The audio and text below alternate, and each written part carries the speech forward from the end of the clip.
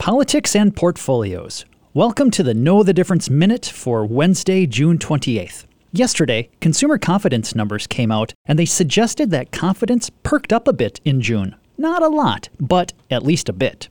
Confidence and sentiment surveys are really tricky to interpret. As an economist, I'm more interested in what people do more than what they say they'll do. Political affiliation is the biggest driver of confidence. If your person is in the White House, you tend to be more confident about the future than if your person isn't. That seems to be especially true today. A key challenge for investors is to not let their political opinions adversely affect their portfolios. Political winds change, and they don't tend to be the biggest drivers of returns in portfolios. That's where working with a pro can be helpful in checking our feelings and staying on a course towards our financial goals. I'm Brian Jacobson, Chief Economist at Annex Wealth Management. That is your Know the Difference Minute.